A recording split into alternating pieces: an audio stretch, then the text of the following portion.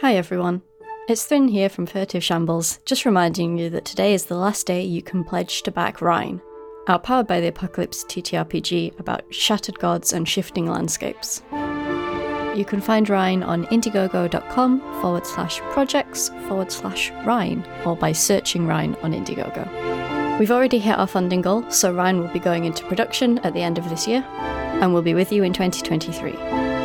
We've hit some stretch goals that mean we'll be able to produce more art for the book, and we'll be having some guest writers on board, including Everest Pipkin and Emma Acosta.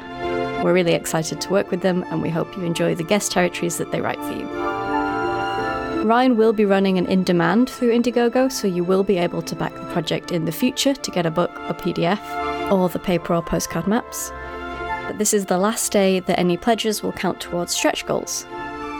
Further stretch goals we have planned include bringing on an additional guest writer, Harry Josephine Giles, the author of Deep Wheel Arcadia, and the genius behind Casual Games for Hikers and Casual Games for Protesters, and the Hearth and Stove expansion to Rhine, which will bring you 2 new playbooks, including The Elder, the centre of a family, organisation or community calling on the skills of their kin to get things done, and The Tender, a person connected to the earth through foraging, farming or gathering, listening to the landscapes as seasons wax and wane. There are additional stretch goals lined up if we hit the last 2 that we have on the page so far, and we're investigating some additional add-on perks that will be available through BackerKit in the future before we send out the final shipping surveys. So again, you can find Rhine on indiegogo.com/projects/Rhine or by searching Rhine on Indiegogo.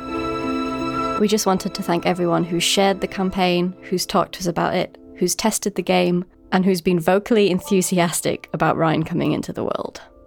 We wouldn't have been able to make it this far without you, and we hope you like Rhine when it arrives.